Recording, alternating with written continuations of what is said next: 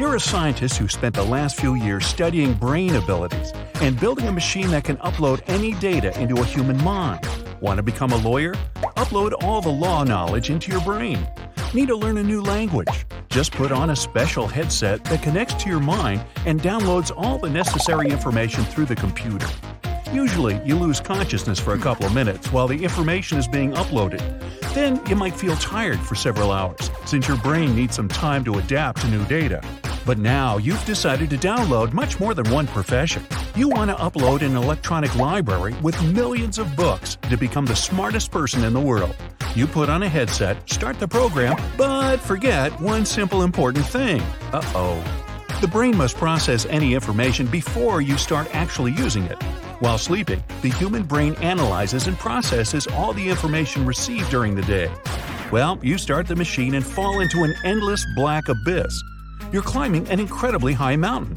You don't remember how you got here or how long you've been doing this.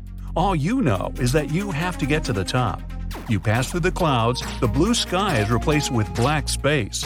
The top is higher than the ISS. You look at the mountain and see that it's not just a rock, but books. You climb an infinitely huge stack of books.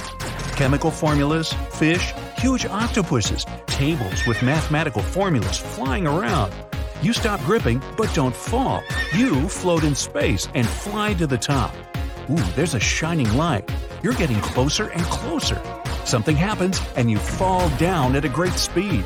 Someone is pulling you to the ground. You come back to consciousness, slightly annoyed because such a beautiful dream ended. You wake up, but don't see or remember anything. In the dark, there are flashes of light, and you realize that your eyes are closed. You make an incredible effort and finally open them. You don't know where you are, and your brain is slowly uploading information about your surroundings. You want to get out of bed and understand what's happening, but can't. Your muscles just won't flex. You can't turn your neck. Every movement is hard and your mouth is dry. The eyes are closing since the eyelids are hard to keep open. You want to call for help, but you can't scream. Your vocal cords are too weak, and your jaw muscles don't allow you to open your mouth wide. Your friend comes into the room and tells you not to worry. She says you've been asleep for a month, and that's what's been happening with your brain and body all this time. Our dream consists of two parts: not rapid eye movement, NREM, and rapid eye movement, REM. NREM sleep is the deepest sleep stage and consists of several parts. It's called so because our eyes don't move during this time. The brain's activity decreases and the mind rests. They say during NREM sleep, our subconscious mind turns on. It analyzes all the experiences you've had during the day. Then, the brain begins to slowly come out of the deep stage to the REM phase. Your eyes move quickly behind your eyelids and you can see vivid dreams. The last two phases last about an hour and a half to 2 hours and change each other several times in one night. The NREM phase lasts most of this time, and the REM lasts 15 to 30 minutes. Hey, it's Kaylee Cuoco for Priceline. Ready to go to your happy place for a happy price? Well, why didn't you say so? Just download the Priceline app right now and save up to 60% on hotels. So whether it's Cousin Kevin's Kazoo Concert in Kansas City, go Kevin, or Becky's Bachelorette Bash in Bermuda, you never have to miss a trip ever again. So download the Priceline app today. Your savings are waiting. Go to your happy place for a happy price. Go to your happy price, Priceline. If your body gets enough sleep, you wake up right after the REM phase. If you need more rest, then you return to the deep phase after the REM phase. On average, a person goes through 3 to 4 phases per night. You've had more than 350 of these stages over the last month. The REM phase is important because it receives all the information from the subconscious and processes it. As a result, we see dreams. You may think the whole dream is meaningless, but it's connected with events and sensations we've experienced over the day. When you uploaded the library with 1 million books into your mind, it took much longer to process such an amount of information than a usual 8-hour sleep. You remember only a small part of your dream, and your consciousness doesn't feel that a whole month has passed. The whole processing of the downloaded knowledge was hidden from you by the subconscious mind, but you saw a little part. You dreamed you were climbing a peak that symbolized knowledge. This was your last REM phase in this dream. That's why you remember it so well. The level of your erudition is incredible now. But what's the point if you're completely helpless right now? Your physical body has been through an ordeal this month.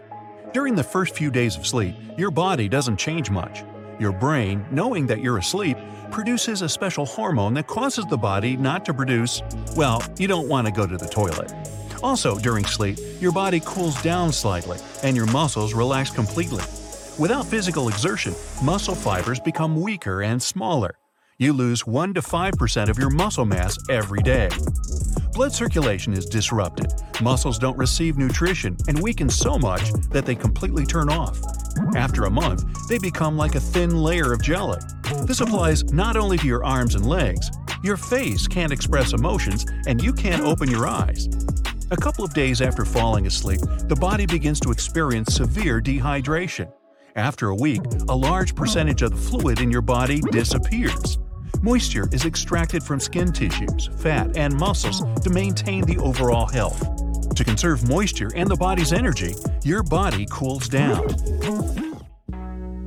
After a couple of weeks, you're not much warmer than a can of soda from the fridge. A month later, you're more like a large chunk of ice. Every day, fewer and fewer vitamins and nutrients are distributed throughout your body. Imagine the bloodstream is a broad highway with thousands of cars, where each car is some element necessary for the organism's functioning. Every day, the number of cars decreases, their speed getting slower. After a month, the road is almost empty. The metabolism is stopped. All your organs except your heart and lungs almost stop working because there's no need to. The kidneys don't filter the incoming moisture. The liver doesn't control the metabolism because no substances enter the body anymore. The lack of vitamins and nutrients makes your bones as brittle as glass.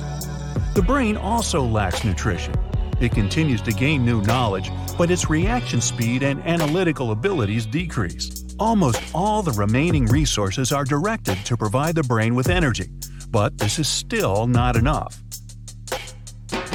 After waking up, you may not understand for a long time where you are, who you are, and what's happening.